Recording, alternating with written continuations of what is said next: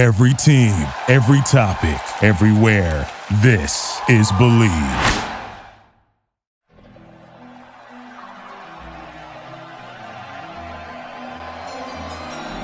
With the third pick in the 2019 NBA Draft, the New York Knicks select R.J. Barrett from Toronto and Duke University.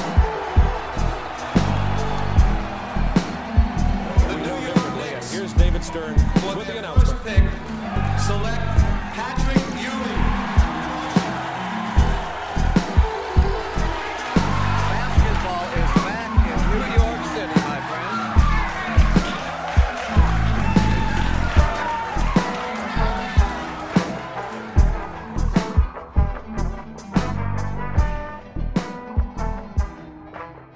What's up, everybody? The New York Knicks select It's your boy, Prez, a.k.a. Presidente, a.k.a. _ Presidente on Twitter, a.k.a. In Demand like John Morant's lawyer, and I'm here with Jam Hines, who you may know on Twitter, at Jam on the Boards. He's a scout for BPA Hoops. He's a contributor for Draft Digest. He's somebody who I've followed his tweets for a minute now, so I've been ready to get him on the pod, get him on Draft Strickland for a bit, and finally was able to do that, to connect with my guy. Jam, how you doing? I'm doing great, Prez. I appreciate you having me on. I love what you and everybody is doing at the Strickland, so I'm very excited and honored to be on. But before we get started, I do have to make a few announcements. The first being that the Strickland has an Instagram. Check it out. That is at thestrick.land on Instagram. Give us a follow on there. We're posting all kinds of new content. The Strickland also has a YouTube channel where you may or may not be watching this podcast. If you are watching it on there, please hit like and then subscribe to the channel. If you haven't already subscribed, that would be a huge help to us. The Strickland also has new merchandise, which I'm rocking right here. A piece of which I'm rocking right here. Sweatshirts, fleece pants, fleece shorts, t-shirts, you name it, we got it. Hats. It's all there. Check it out. You can find it on our website. And then finally, the Strickland has a Patreon, which you can subscribe to. There are a number of different tiers. There is a $6 tier that gets you access to Pod Strickland, this podcast that I host every Friday with Prez. You also get access to the Strickland mailbag that comes out every week, hosted by Andrew Steele, a.k.a. Doug, a.k.a. the Doug Bag, alongside Dallas Amico. You also get access to the Strickland Discord, where the conversation never stops. There are further tiers. There is a $9 tier that gets you access to Strickland Roll, my solo pod, where I rant and rave about things even more. You also get access to wonderful premium articles by Matthew Miranda, one of the best in the business. There are further tiers. There's a $15 tier, $30 tier, $50 tier, and $100 tier. Those come with a variety of additional benefits, like listening on pod recordings, merchandise discounts, and even potentially co-hosting a podcast alongside yours truly one day, whether you choose to subscribe or not. None of this would be possible without you. So without further ado, let's get started. Yeah, we just needed to make a little place we could call home for the psycho part of the internet that's called Knicks Twitter. So Gotta love them. it's an interesting crowd. I don't know. I had the Knicks recent, with their recent win streak. By coincidence, at the beginning of the streak, I wasn't watching the games live, and we kept winning. So I was like, okay, I'm gonna keep not watching the games live. Gotta do it. And then I finally didn't watch the Kings game live because I'm on the East Coast and it started really late on the West Coast, and we lost. And I was like, okay, I can watch live again now. So I watched the Clippers versus Knicks game yesterday, and I forgot how fucking stressful and annoying it can be to watch the Knicks live. So this is, I was talking to some of the other Strickland folks in our Discord, and everybody was like, it's like the 10-game win streak didn't happen. So Knicks fans are already worried, and we're a sensitive bunch. Which is part of the reason why I do Draft Strickland, because it's inherently a hopeful, forward-looking thing, right? We're looking at the draft. We're looking at kids who are moldable, and they got high ceilings, and they're good and talented, and we haven't seen them in the NBA long enough to nitpick their weaknesses like we do with, RJ Barrett or Jericho Sims or whoever. So I'm really excited to get into some of these exciting players who you mentioned to me are interesting to you, and who I know are interesting to some of the Knicks fans. some of the Knicks fans looking forward to draft stuff. But before we talk about particular prospects, like I mentioned, bringing us in, it is Selection Sunday. I haven't even really scrutinized the who got in, who got out, what seedings are messed up, all that stuff. I'm like pretty into it, and I'm ready to like throw a couple bucks down on my bracket and looking at the analytics here and there and everywhere. But this year I didn't do none of that shit. So I'm just like, I'm not even gonna do a bracket. I'm just gonna watch this like purely as a hoop fan, stress free, nothing on the line, no nothing. But you know, for you, I don't know if you've had time to look at the brackets. I mean, I'm just looking at gut reactions right now. Like Alabama as a 1 seed, Houston as a 1 seed, Kansas as a 1 seed. Like I feel like usually the really good teams don't have prospects like that, but this year they do. So that's kind of cool. Absolutely. I mean, you see that at the top with Brandon Miller and Alabama, and then, you know, Grady Dick, who we'll talk about a little bit later with Kansas. So a lot of the, like you said, a lot of the ones and higher seeds do have legitimate first round lottery type talents. Yeah, just going through, like, you got a couple of your classic upperclassmen kind of filled teams with high seeds like Marquette and UCLA and Purdue, of course, with giant Zach Edey. But then, like, looking after that, I mean, Baylor, they got Keontae George. Who else is high here? I'm trying to look through this right. UConn is a 4 seed with my son Jordan Hawkins, who we'll also talk about. Yes. Gonzaga with, I don't know if is his name Julian Strother or Julian Strother. Do you know? I'm pretty sure it's Julian, okay. But I could be wrong because, you know, sometimes like there's mispronunciations on air, like, you know, commentators may not necessarily know, or we have sometimes where you get into the draft processes and they completely change their names, or they were just saying everyone has pronounced their name wrong. Like Paolo, like even with his first name and the last name, they were just saying that people were getting it wrong. So it kind of comes with the territory, unfortunately. But we got to get it right, though. I need an investigation into Mr. Strother as a fellow Puerto Rican. Because I know with other Latinos, it's like, do we pronounce it like the phonetic way, or do we just run with the way that our mama told us, or whatever? Anyway, yep. we'll get to that maybe later, probably never. But there's a lot of talent here. Duke. So here, I mean, I haven't looked at like the hot takes yet, but Duke as a 5. I mean, I know they were kind of like mid, but they've been killing it lately. Yeah, that's a little bit of a surprise, especially with the consistent Duke love that the tourney selection committee seems to give them, right or wrong, warranted. There could be sometimes not, you know, depending what side of the Duke fandom people lie on with that. But like you said, they got it going late. Finally get healthy with everyone there. Derek healthy. Derek Lively looking a lot more like himself. The ball moving, and Jeremy Roach leading that group. So they just look fantastic. Win the ACC tournament. I understand the ACC was not the elite league that it typically is. So maybe that bumped them down a little bit. I thought, but with the ACC tournament win the way they've been playing, I thought they would get a top 4 seed, particularly on that 4 line. That's why I thought they would end up. It'll be interesting. I don't know if I like all this like positive, good vibes, underdog shit that Duke has going on now. Everybody's like, oh, they're hot. JJ Redick is beloved now. Even I'm out here tweeting positive about him. What a change. What a change. Yeah, I know. It used to be fuck those guys. And then they started getting some players who I liked. And now it's just like, why would I? Like, it's not like they, you know, recruit like they used to. I mean, they still recruit well, obviously. But anyway, I just can't. Maybe I'm just getting old and washed, and I can't. Being a hater is a young man's game. So I might be past that point in my life. I don't know, man. So out of that game, retired. Exactly. Retired. Yeah, that's how I should put it. I'll come out of retirement for like the Grizzlies and other annoying teams.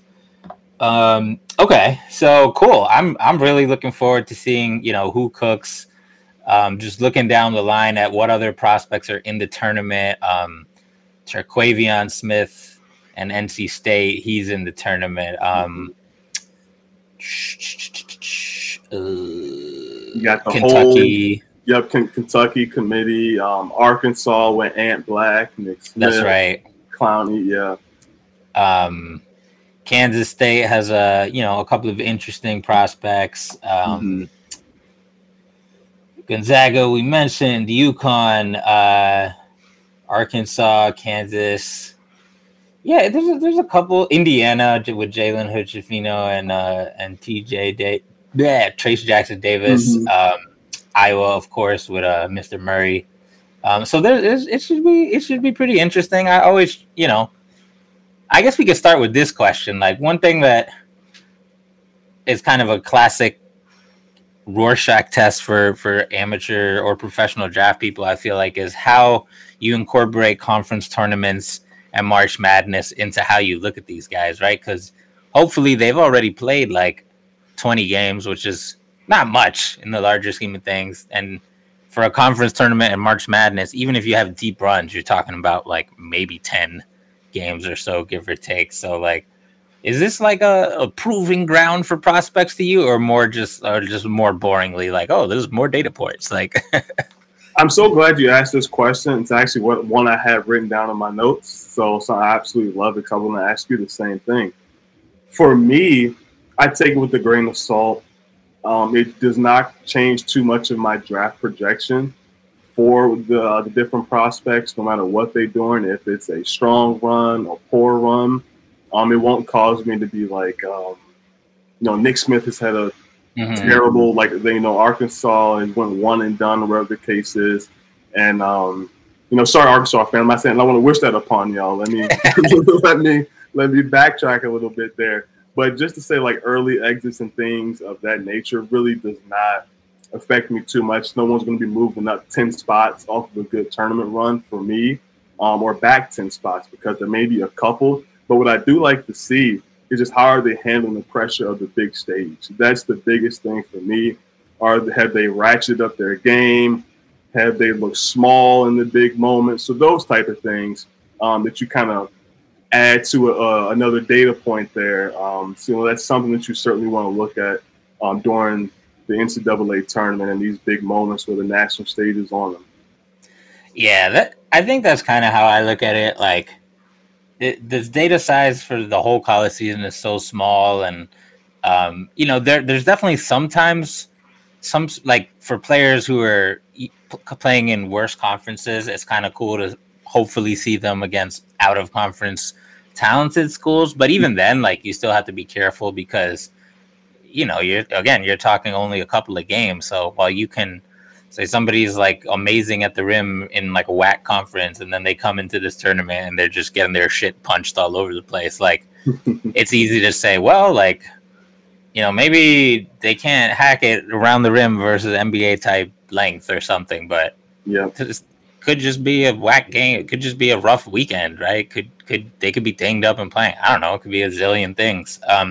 One thing I do look at, though, is for players who have, this is probably like the only like unique kind of thing I take from the tournament that I don't take from earlier in the season, which is for players who have had significant in-season development.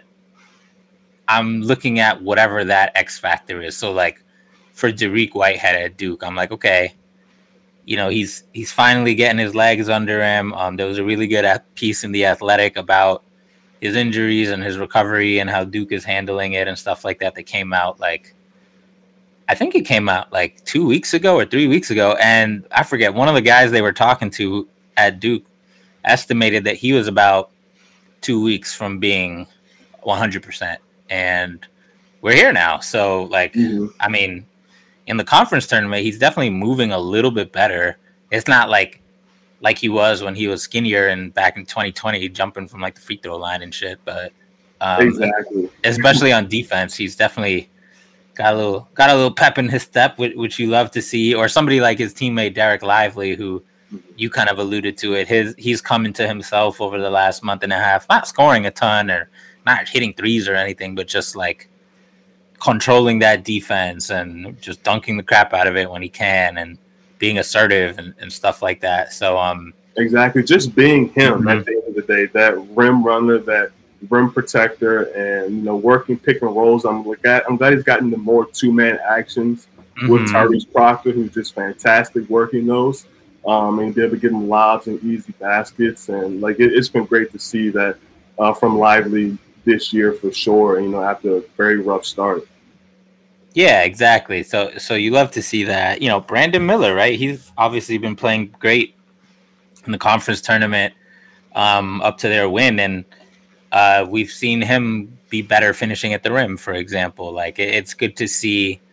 I don't feel like prospects need to have that, but when they do have that in season development, I'm always kind of looking at that to see is that something, is that change real and something that changes their ceiling or their projection, or is it just more of a they got hot for a month like any NBA player does at various points in their career or something like that. So it to the extent that guys especially on the higher teams like Grady Dick or Keontae and their teams can advance, I'll be looking to see if there's anything new in their games. The two players I wanted to start out talking about are two players who are in the tournament, two players who are shooters. The Knicks desperately need shooting.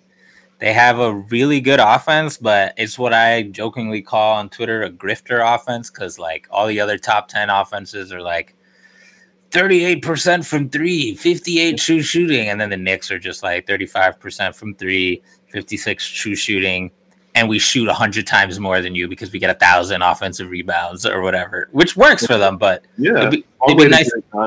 Exactly, it'd just be nice to plug in a bench shooter, because we know no rookie's gonna come in here and play starters minutes for Tibbs or something like that. But if they prove they're not a tire fire on one end on defense and can hit shots, I think there's a pathway to minutes there for a future Knicks team, even one with Coach Tibbs. So I wanted to talk about Grady Dick and Jordan Hawkins, arguably the two best shooters in the class. I'm sure people can debate who's the top three or top five, but they might be number 1 and 2 for me personally. We can take it in whatever order you want, but I'm just curious about where you're at for those dudes, because I've actually seen them projected pretty all over the place. Some people I know are Grady top 10, others are Grady inside the lottery seems crazy, and I'm I don't even know where I stand. So give me the answers to the test, bro. What do you think? I'm going to try to give you a little something. For both of them, I have them both as lottery grades. With Grady Dick, let's kind of talk about both of them at the same time here, because I feel they both have similar strengths and weaknesses. Obviously, with the shooting, they have the movement shooting together, being able to space the floor. There's questions about how much juice they both have off the bounce to be able to score in one-on-one situations, and then also defensively as well. The stock numbers are pretty good for Grady Dick, 1.7 stocks, and he's a really good team defender. And at 6'8", you certainly want to take that size, and a knockdown shooter as well. I think he's right around 39% shooting this year from three. And with that size and shooting, that's what the league is always looking for. That is always coveted. Size and shooting will get you paid, that point blank period. It certainly will. And that's exactly what teams are going to be looking for out of Grady Dick and Hawkins. The biggest difference for me between the two is the height. I mean, Hawkins is 6'5", and you have Grady Dick at 6'8". And then kind of sneaking Jet into this discussion as well, too. Yeah. He's at 6'8" as well, too. So they both have the height advantage over Hawkins, but I mean, you can arguably say you can go either way that you want to go with the shooting for all three of them, all fantastic shooters. But when you're looking for off the ball, the movement, you may want to go with the edge for Jordan Hawkins. I mean, it is an absolute task chasing that man around screens all game, and he's just sprinting off screens, pull up. I'm working handoffs, going up. I mean, attacking closeouts. You just really have to be prepared for a track meet when you are chasing around Jordan Hawkins. Like, you really are in for a long day. And I think with all three of these guys too, you can put them all in the playoff game right now, and they'll be able to get buckets because of their shooting, their ability to work off the ball. I really am curious to see where people end up with all three of them, simply because, like I said, they have so many similarities with their offensive game and their concern areas, if you will. With Hawkins, like I said, being the shorter one, maybe that's kind of what pushed him a little bit away from the other two, possibly. But for me, if I had to pick any type of order right now, and it's changed throughout the season, I would have had Jet first. But right now, I'm going to go with Grady, Jordan Hawkins, and then Jet Howard. That would be my three for right now. But at the end of the day, if a team misses out on whichever order, if they miss out, let's say they missed on Grady Dick, I think they'll be almost, or if not just as happy as being able to get someone like Jet later or Jordan Hawkins later. So if you're looking for the shooting, someone that can come and do it right away, all three of those guys can do that for you. They're all really interesting, and because they're all ridiculous shooters of different kinds, right? Like Grady's probably the toughest in the sense that he's like the tallest of the bunch and has a high release on top of that. Jet is probably the best shooting off combo dribbles and crazy moves and stuff like that. And then, like you said, Jordan runs off screens way more than the other ones. So they definitely each have like their strengths within the realm of shooting. And I think the Knicks in theory would be lucky to have any of them. What I wonder though is like, in terms of, we know you can put any of those three on the court and they'll be able to shoot, especially if they don't have to create their own shots as much. But for things like, all right, you're going to come in and play for Tibbs. You're going to need to like hit rotations. You're going to need to at least give some effort at the point of attack, right? Like box out your guy. Like in terms of those little things that add up, and obviously like they're little individually, but large cumulatively. How would you rank those three? Because that's kind of what I'm struggling with. I'm looking at their shooters, right? And with those three being the top end shooters, and then below them, some other players who are good shooters, but maybe not great shooters, like Chris Murray types. Yeah. Chris is a great rebounder, and he's obviously older than those guys, and therefore a little bit more seasoned defensively. So, it makes me wonder, like, is someone like Tibbs going to be in the Knicks war room talking about, even though he's not as good a shooter, give me Chris Murray because I know I could plug him in or whatever. But by the same token, like, we've seen him give guys like Deuce McBride and even Quickly back when he was a rookie, strategic but small roles. So, like, and it's not a coincidence that those guys both did a lot of those little things and in theory could shoot. So how are you feeling about those guys doing the various little things? I will put Grady at the top of that one. I mean, with his size, defensive playmaking, and effort, especially what he does as a team defender, be able to get in passing lanes. And at that size, you can switch a little bit. Obviously, teams will probably be welcome to getting them on the island and switching, but at least you do have some size and effort. And for me, when it comes down to defense and guys who are mostly known for their offense, if you have good size and you give effort, I feel like teams generally can work with that because you have some switchability. There's some tools for you to work at, and you won't be a complete mismatch with your size. Hopefully plus length, but at least decent length, and also just that general effort. So I would certainly put Grady at the top of that list from what I've seen. And really, there's been moments of that for Jet, especially when he's working through and navigating off-ball screens defensively. He probably has the most work to do, but then again, he's also 6'8", so you do kind of like his frame and what he can do. Jordan, and he's the youngest. Exactly. And then real quick with, I don't want to go too far into it changing here, but with Jet as well, like I just love NBA bloodlines. So, and what I mean by that, both on and off the court, like, with Juwan as his dad, like he's fully prepared to play in the NBA mentally, on the court, off the court, understanding what his diet needs to be like, what it looks like off the court, the work ethic that's needed, the prep on and off, all that type of stuff to just kind of ease that transition, both on and off the court, and being able to have someone like that who's gone through it at a high level. I really, really value those things. And for Jordan Hawkins, I feel like he's getting better defensively as far as just putting the effort in and working. When I got to see him play against Georgetown, it was last month, maybe a month and a half ago, they were pretty relentless about getting into his chest. He does have to get bigger. They're 6'5". I think I don't want to misspeak. I'm not sure the exact weightlifting form, but I'm pretty sure he's under 200 pounds. But they were just relentless about going into his chest. The effort was there for him, but he's certainly going to have to get stronger. Before we continue this discussion, though, NBA fans, it's time to bring the hoops action to the palm of your hand with DraftKings Sportsbook, an official sports betting partner of the NBA. This week, new customers can bet $5 and win $200 in bonus bets instantly. Plus, for a limited time, all new and existing customers can get a no-sweat same-game parlay every day. Go to the DraftKings Sportsbook app today, opt in, and place a same-game parlay on any NBA game. And if it doesn't hit, you'll get a bonus bet back. Own the app now and sign up with code TBPN. New customers can bet $5 on the NBA and get $200 in bonus bets instantly. Only at DraftKings Sportsbook, an official sports betting partner of the NBA, with code TBPN.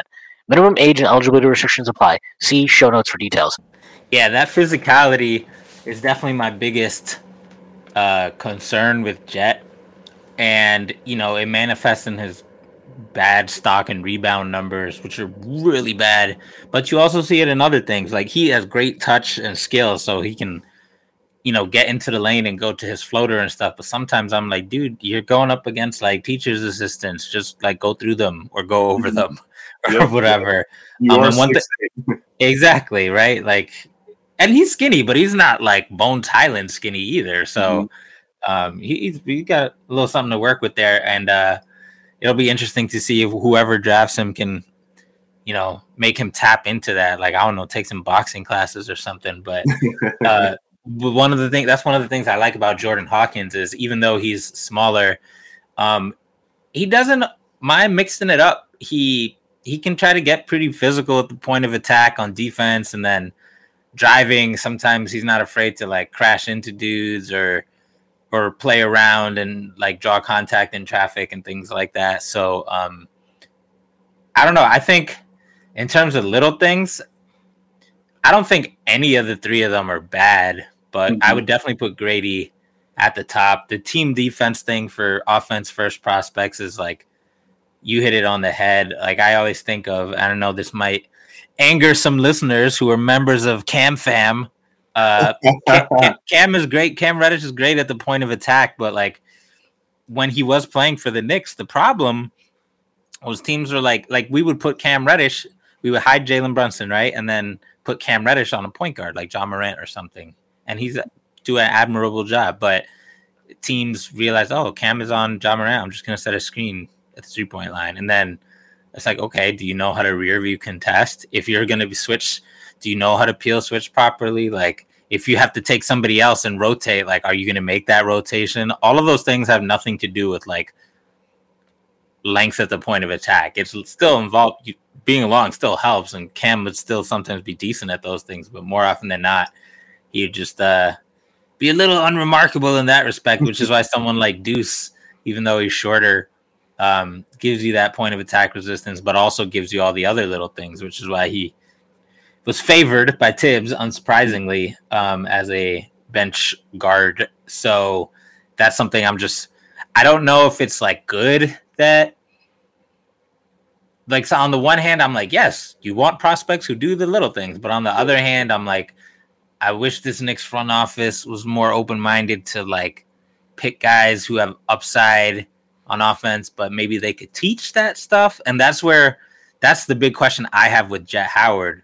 Because, I mean, we'll put aside his age. The Knicks have, since RJ Barrett, have not taken an 18-year-old. Actually, I guess that's technically not true. They took Trevor Keels, who was like either just 19 or 18, but in the top 35 picks, they haven't taken a very young player like Jet in the Leon Rose tenure. Mm-hmm. But I don't think it's necessarily they have anything against young players. I just think they prefer a little bit of a track record, and they're probably a little risk averse in that way. But I mean, the way shit is going for Dallas, whose pick they have, like, we might be picking 13, 14, 15. So, like, they're going to have to seriously consider players who are barely 19, right? Like, yep. Like Anthony Black is on draft night is going to be a month over 19. Grady Dick is going to be 2 or 3 months over 19 years old. Mm-hmm. Keontae George, he probably won't be there when the Knicks pick, but like a little over 19. Derek, he will not be 19. He'll be 18 and a half. Yep. Cason Wallace from Kentucky. I don't think the Knicks will pick him, but again, 19. So there's just like a lot of young players, and Jet is going to be, he's not like Derek Young, 18 and a half on draft night, on draft day. Jet will be 19 and a half, so they might be able to work with that, but it'll just be really interesting to see which shooter they pick, if they pick a shooter, given all of those considerations. Another guy I wanted to ask you about, who's maybe a shooter, but not yet a shooter, is Noah Clowney, who you mentioned as someone you're interested in. I know he interests Knicks fans a lot because aside from shooting, the thing the Knicks are pretty glaringly missing is, aside from Julius Randle, we don't really have any like rangy long guys. And even Julius isn't really rangy or long. He's just jacked and really fast. Yeah. And Obi Toppin, Obi Toppin's long, but he's not like rangy on defense. He saves all of that good stuff for offense for the most part. So Noah Clowney, I mean, he's nobody's going to confuse him for some ball handling small forward, but he's young. He's part of a really good team. Mm-hmm. Great advanced stats. The stats kind of ebb and flow. How do you feel about him? I do like him. I'm not sure if I like him first round quite yet. He's on the cuffs of that for me. He's in that late first round, early second round grade. Mm-mm. But what the NBA is looking for, long, rangy centers who can protect the rim and potentially stretch the floor. I think he's shooting, he's definitely under 30%. I believe he's at 27%. Yeah, 27% on just about 3.5 attempts per game, which I do like that the volume is getting there. But for him, the main thing is continue to get stronger, being able to find more of a consistent shot, and just really being a play finisher. And I think those are what teams will really want to continue to see from him. And once he gets to work out in that pre-draft process, assuming that he does declare it, even just to get feedback, shooting the ball and workouts is going to be critical for him. But if he was doing that low 30s, if he was more of a proven shooter at this point, I think he'd be a guaranteed first rounder. Yeah, that's kind of where I'm at. And to me, I mean, I know the Knicks aren't going to do this because, again, they just rarely take players this young. But, like, you can teach shooting to some extent. As long as you're not starting from, like, the worst shot ever, you can probably teach, like, catch and shoot shooting. And his shot, like, it's not busted. It just doesn't go in. He's probably pretty inconsistent. So if I'm an NBA, especially an NBA team with multiple picks that is closer to rebuilding than I am to contending, a team like the Pacers or something, I'm definitely willing to reach for someone like Clowney with the hopes that, you can polish the shot and get him pro fitness sessions and a chef and all that good stuff. And you get the payoff in a couple of years when someone like Tyrese Halliburton is closer to their prime. Are there any other players in that, like, 12 to that big lot? Because for me, it's like once you get to roughly 12, give or take, then it's like a free for all. Like, I don't know who's gonna go when. It could be Grayson Wallace and Bryce Sensabaugh and Derek Whitehead could go 12, 13, 14, or they could go 17, 18, 19. Like, I have no idea how this thing is going to shake out. Yeah. Let's talk about Derek for a little bit. We've talked about him in bits and pieces throughout the pod already, but you're right about he could go in the lottery. He could go late first round. It's a pretty big range for him. But if the athleticism comes back, which I feel like it will, we saw what happened with AJ Griffin last year, and just in general, the way that modern medicine is and the way that these guys attack rehab and, just so precise with their rehab and usually come back as athletic, as they were before or even better. So I think if teams feel good about his medicals, they're going to get a guaranteed lottery talent, possibly top 10 talents. The way he's been shooting the ball, he's been very confident. He's defending. I think he's legitimate. So in that 6'6" range, strong. It looks like he had I only saw him play in person once at UVA, but it looked like he is a little bigger than probably where he wants to be. Not to say that he's chunky or anything like that. I don't want to go that far, but probably just not at the playing weight that he wants to be, which makes sense coming off the injury and still trying to work his way back, which looks like he's almost there. But if that athleticism comes back like I think that it will, I think he is a bona fide top 10 pick in the draft. One thing that I've gone through several phases with Derek. At first, I was like, like all the high school footage, like roll the dice, dudes, like go for the upside. But then I really sat. I did a quick one of those air videos that's 2 minutes long, just basically literally comparing dunks from early this year, from his senior year and his junior year, and you can just see the hops decrease each time because of the combination of bulking up intentionally, to get stronger, like any teenager, and also just all those lower body injuries, and it was rough, man. He had some bad missed dunks and stuff like that early in the year, but I hadn't actually.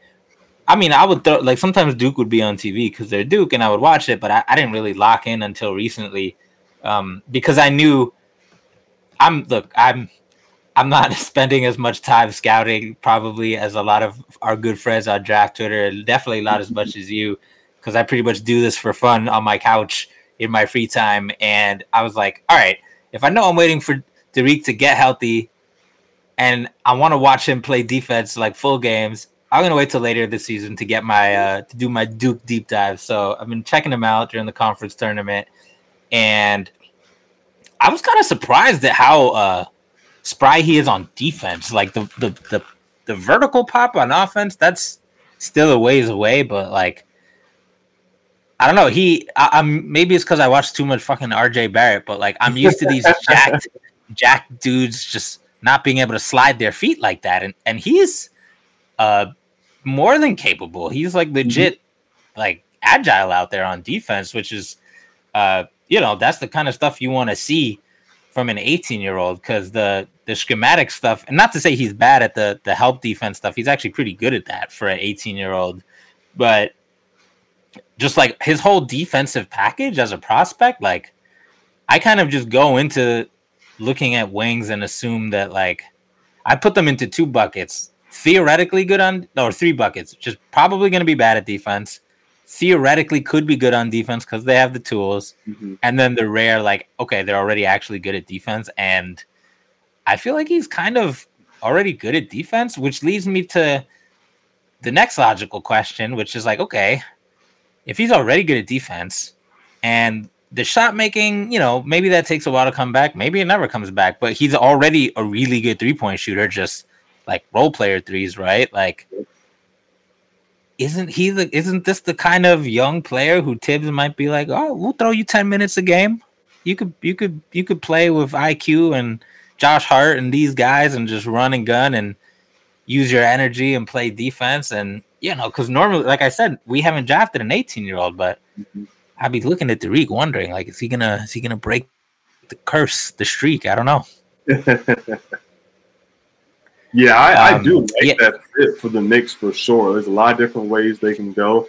If you look for someone with the defense and the shooting there outside of the guy, like Grady Dick, how we mentioned there, but Rodriguez will be a hell of a fit there.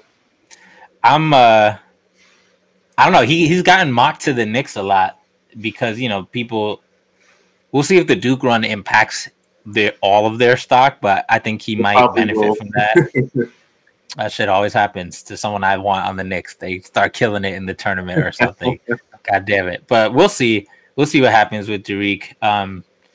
He's at first I was just like I'm just too scared. Like I don't know. I don't want to pick anybody whose injury history can result in this draft pick being like a net zero. Like I'm just not about that life. But obviously, like the real life Knicks front office would have the medicals and much more information than I have here from my fucking laptop or whatever. So, some other guys, just looking at the other guys around who might be around that part of the class and are shooters or shooter-ish. You got guys like Taylor Hendricks, who's fast rising, and the more I think about it, the more I'm like, he's not gonna fall to the Knicks because he's so young and, like you said, size and shooting, right? Like that's the name of the game these days, and it's pretty much Grady Dick in terms of like shooters who are above 6'7". It's like Grady Dick, Brandon Miller. Obviously Wembanyama, but like he's in his own category. And then pretty much like Taylor Hendricks, like Kyle Filipowski can shoot, but it's a little bit more theoretical. Jet Howard, maybe if he unbraids his hair and then he's 6'9" with the hair, then you can kind of include him. That's really it though. There's not a lot of tall shooters because that's pretty hard to do. And that, I'm on Tankathon right here and they haven't updated their shit because he's like 23rd. And so him and Max Lewis and Kyle Filipowski, those are three taller kind of shooters who I'm wondering, like, could they come in and just be floor spacers who do some of those little things? I don't know how much you've got to watch those guys, but curious if you have any thoughts about them. Well, actually, the conversation on Flip, that brings me a little bit to a philosophy conversation that I want to have. Maybe it's a little side tangent, if you don't mind. And we DM'd a little bit about this. Let me see if I can find the best way to explain it. But essentially, I'm looking for kind of in projecting shooting. What is kind of the lowest threshold of 3-point percentage mixed in with shot making versatility that still keeps that gravity for you out on the floor? And kind of what made me think about it was Kyle Filipowski and Mike Miles as well. And just looking at the numbers for both. So last year, Mike Miles shot 29% from three on 4.7 attempts last season. And in his career, he's at 33%. And moving to Flip is 29% this season. And then per Cerebro Sports, excellent database. I can't suggest and recommend them anymore. Shout out Cerebro. Shout out to all of them doing fantastic work and moving the game forward. Really appreciate what they're doing. Through 45 games for Flip that's measured there, he's shooting 30% on 140 attempts. And I say this to say, I watched Kuminga play last week against the Lakers, and he's shooting 34%. Sorry for all the numbers. I'll tie it in at the end. But 34% this season on 2.1 attempts. And the Lakers were backing off on like he's Russ. They were giving him the shot. That's at 34%. I know there were shot making and shooting concerns with him coming out of the draft. He shot 24% with the G League Ignite, and he's obviously improved that. But it's not it's not improved enough for teams to truly respect him and run him off the line or give him that type of gravity. So I say that all to say, what is it because of the different shot making? Is it the confidence? Because Mike Miles, just watching him, the motion, the shooting, the confidence, shot making versatility, the step backs, pull ups, pick and roll. He's going to get a lot more gravity, even if he's shooting under 30%, at least I think 30%, than Kuminga will, based off of that versatility, that shot making, and that confidence. Do you think it just varies from person to person? Is there a low threshold that is just too low to project for someone to still have that type of gravity? No, there's a long-winded type of question and response within it. Nah, that's a good question, and it's actually something Knicks fans have talked a lot about because over the Tibbs tenure, we've modernized our shot profile more and more each year. And now if you look at the Knicks, they probably have a top 10 like Morey Ball type profile. And we've come a long way from the days of, Elfrid Payton and Bobby Portis, even before Bobby Portis became like nice too, when he was busy trying to do like jump hooks every possession and shit like that. And so like I think it really comes down to volume. And like tucked into the onion of volume, if you unpeel the layers, is like, okay, who's gonna get volume, right? Like if you're a ball handler, it's a lot easier to get volume. So, you think of somebody like Mike Miles, right? He's been the point guard pretty much everywhere he goes. He was on Team USA with a bunch of hoopers, and he was still like, bitch, this is Mike Miles' team. Like, y'all gonna have to deal with it. And it works because he's Mike Miles and he's really good. And, just looking at the Knicks now, like we see this with Julius. He's taking 11.5 threes per 100, which is like a mind-boggling number for Julius Randle, wrecking ball power forward. And I wouldn't have it any other way because even if he's only shooting 35%, that means you're still going to have games where he's a threat and he hits 2 in the first quarter, ends up the game with he's had numerous games with 5 threes and stuff like that.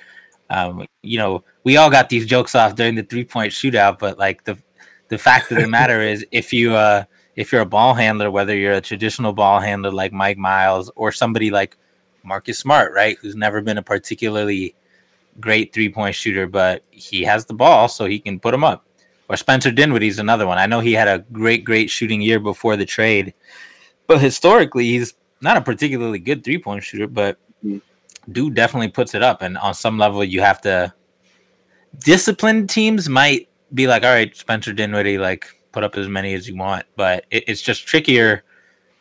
So if you're not a ball handler and you're putting up significant volume, that means you're looking to put them up. Like you're not shy. I'm thinking of guys like Grady Murray, Jordan Hawkins, on the Knicks, Quentin Grimes, although even he's like become a little more tame because he likes putting it on the deck and driving because he's really athletic, so he could do that. But so for someone like Kuminga, it's tough because he doesn't have the offensive ball handler gravity like a Mike Miles or a Dinwiddie or a Julius Randle. And he doesn't have the off ball, like, you better watch out. Doesn't matter what my percentages say. I'm about to put him up. Like, some of these other guys like Grady Dick or whoever, just can pick a random, like Jay Crowder's a great example, like in the NBA. Like, he's never been a particularly awesome shooter, but he knows in his role he has to put them up. And he does a decent job doing that. And nobody's going to confuse Jay Crowder with, JJ Redick or something, but like you can't ignore Jay Crowder. Like you might not stick with him like he's, prime Richard Hamilton, but it's not like Kuminga where they're like, okay, go ahead and shoot it. Like, yeah, have fun with that. So, exactly. And where does somebody like Flip fall into that is interesting because in college, like the shooting is the curveball for him, right? Like he can just dominate you with 2-point shots because he's bigger, stronger, faster, and more skilled than like everybody he comes against.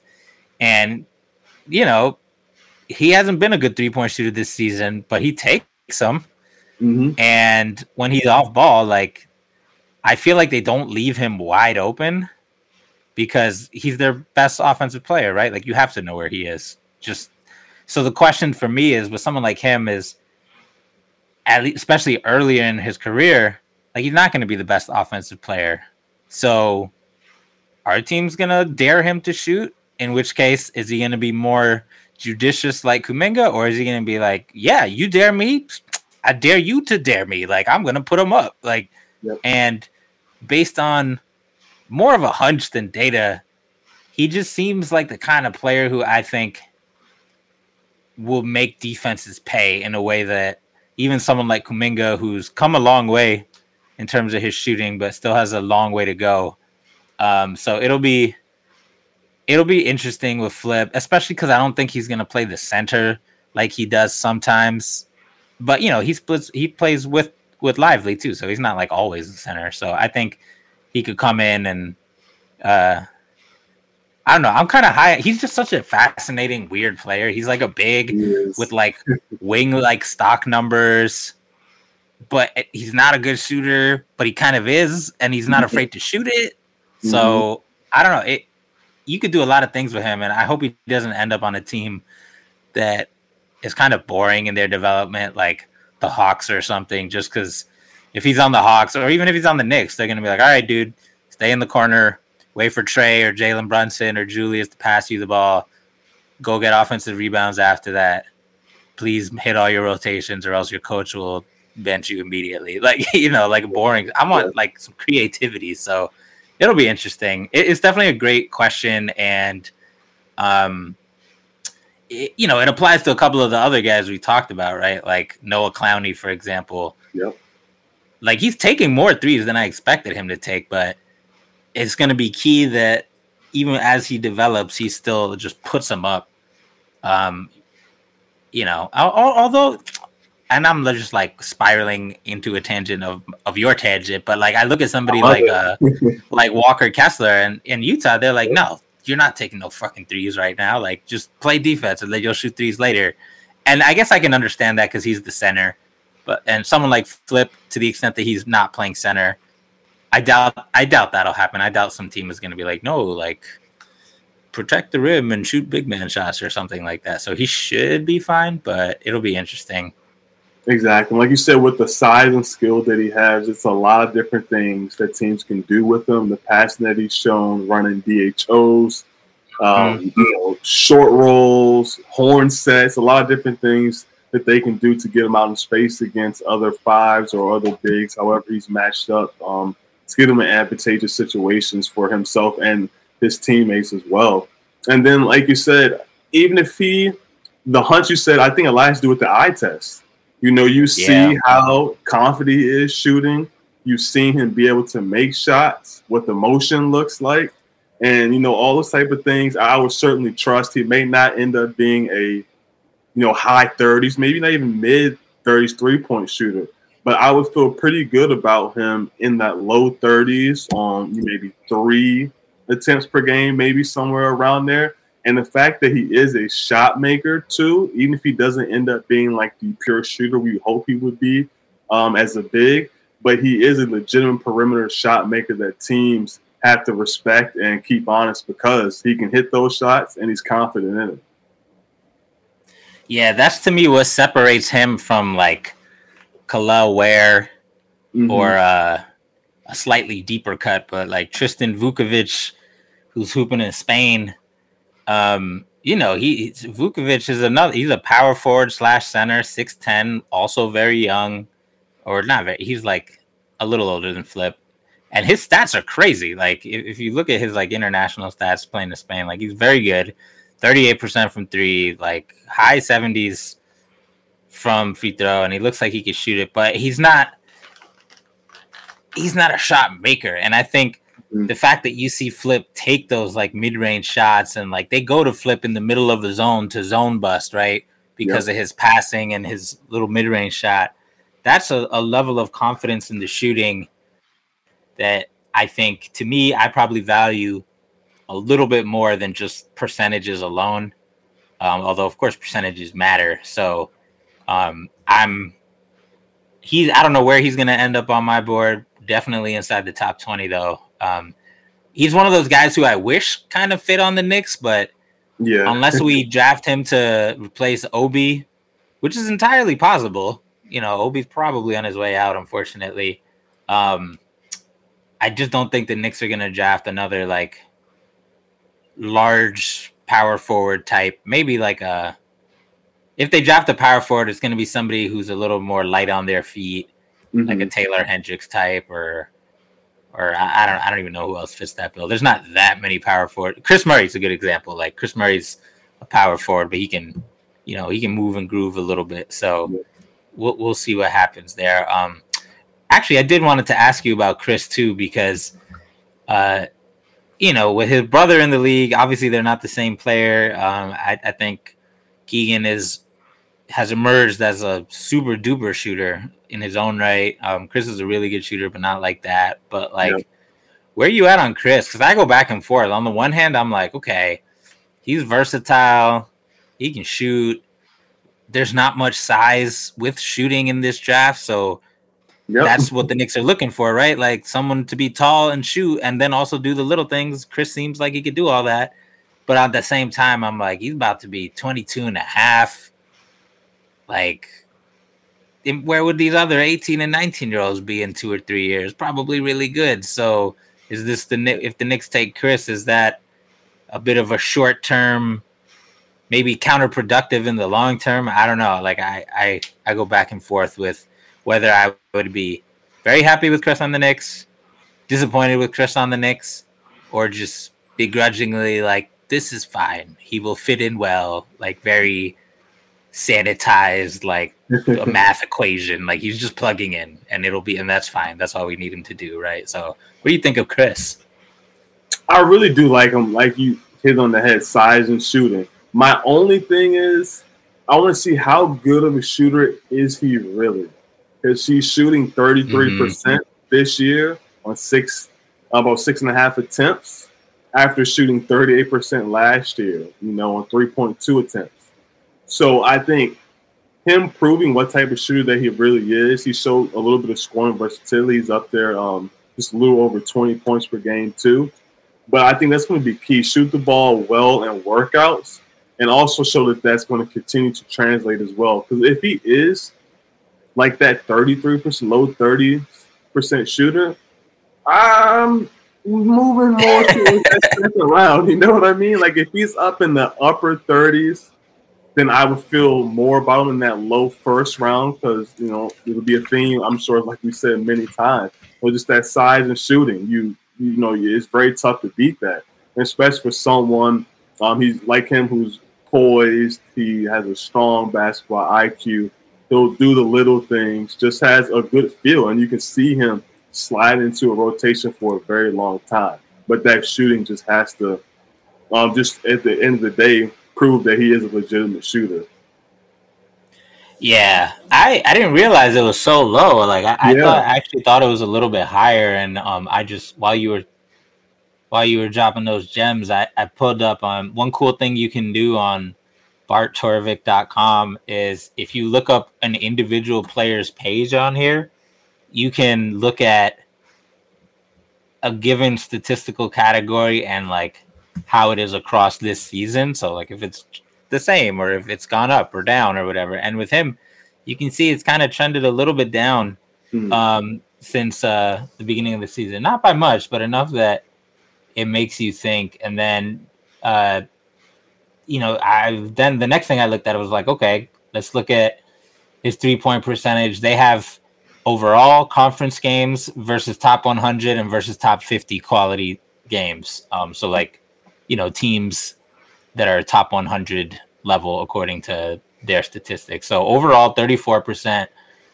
conference games, which is 19 of the 28 games he's played, 33%. So basically the same. Top 100, which is 22 games, 31%. And then top 50, which is 12 games, 31%. And, we have data from last year as well, which is a little bit better. But it is interesting. Like, just watching him, they do run him off some movement and give him some difficult threes. So on the one hand, I'm like, his numbers are probably low in part because he's taking quite a lot and some of them are hard.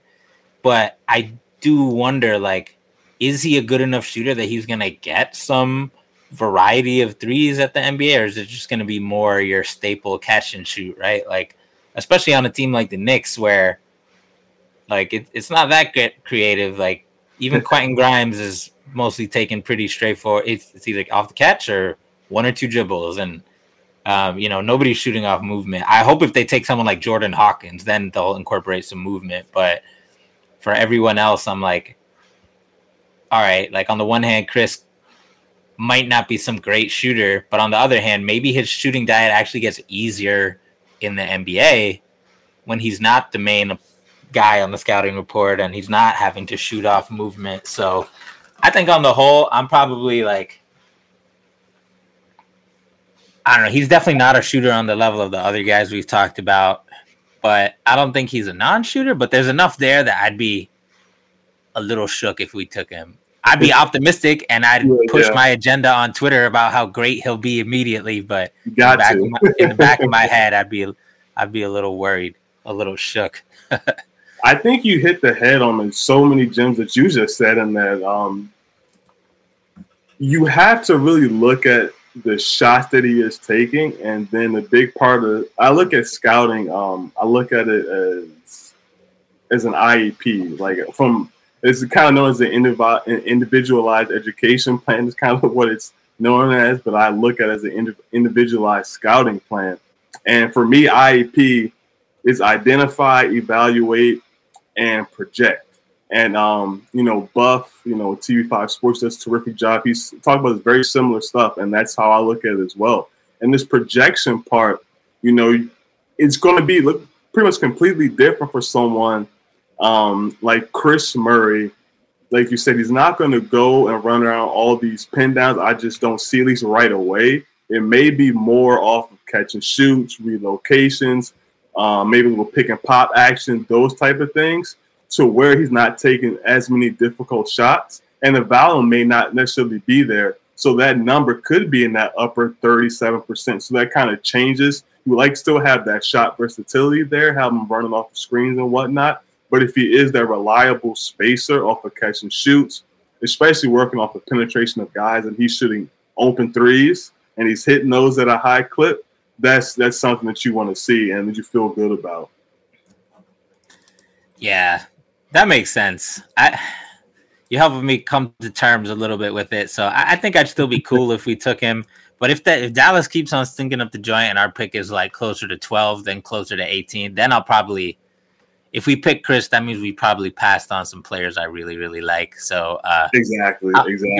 It's like what happened with Obi. Like I was actually low on Obi, and he was a lot better than I expected, even though he's just had a lot of misfortune and his usage. And, when they drafted him, they didn't think Randall was going to be here. So it was just a perfect storm of the wrong coach for him and the wrong roster for him. And, but he was easy to root for, and he got better at stuff, right? Like his defense has improved vastly, and his shooting is, he's not a sniper, but his shooting is a lot better than it used to be. So if we had Chris, I would definitely, just from him being tall alone, like that's going to have value for a team like the Knicks. So it's always easy to think about upside and forget about like, okay, what's the floor, right? What's the downside? And someone like him, I could see why the Knicks front office might just be like, just keep it simple. He's really good.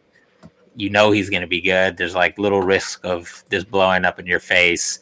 We got a good thing going here with our top 8, right? We already got plenty of young players. Just swing for the single here. Don't swing for the home run. So it'll be interesting.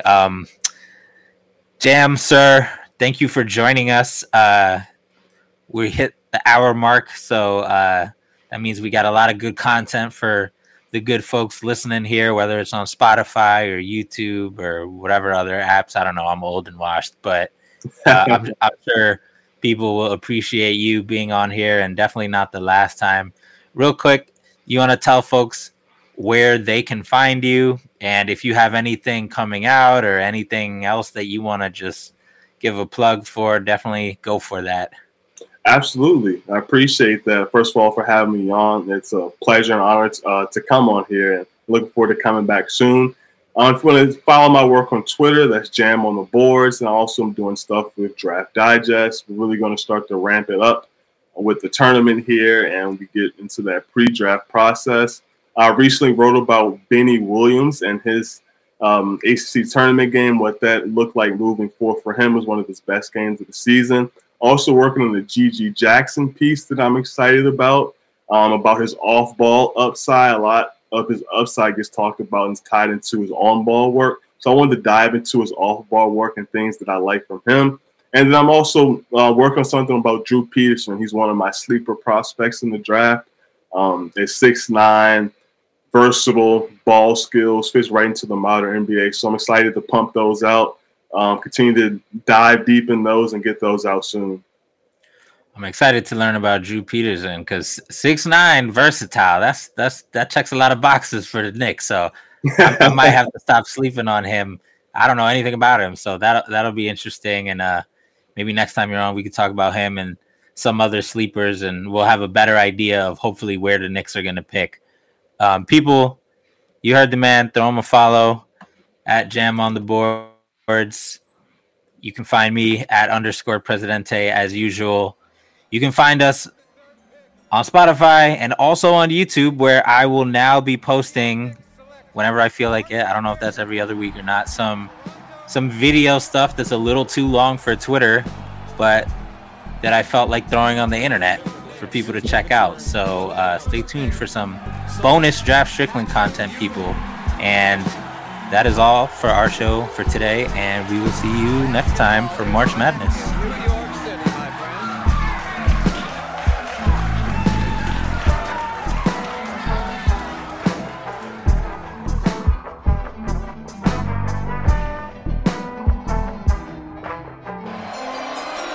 The New York Knicks select.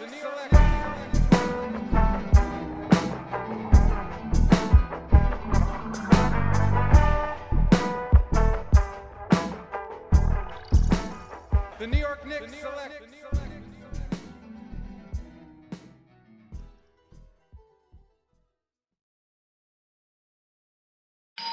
Our house is a mess. Come on in. I'm Amber Wallen, internet comedian, plant queen, and host of your new favorite podcast, Fly on the Wallen. Okay, that's pretty presumptuous to assume that this is going to be their favorite podcast, by the way. Like, come on, Amber. Anyway, that wasp that you just heard interrupt me is my husband. And co-host, Benjamin Wallen, also a comedian, and I host people at our home. I have a great wine collection in my cellar. Well, you mean the mini fridge? It's a mini fridge. It's a mini fridge. New episodes of Fly on the Wallen drop every Wednesday. Listen in as we discuss relationships, books, and keeping our sweet baby kid alive while we make laughs on the internet. Subscribe to Fly on the Wallen wherever you get your podcasts.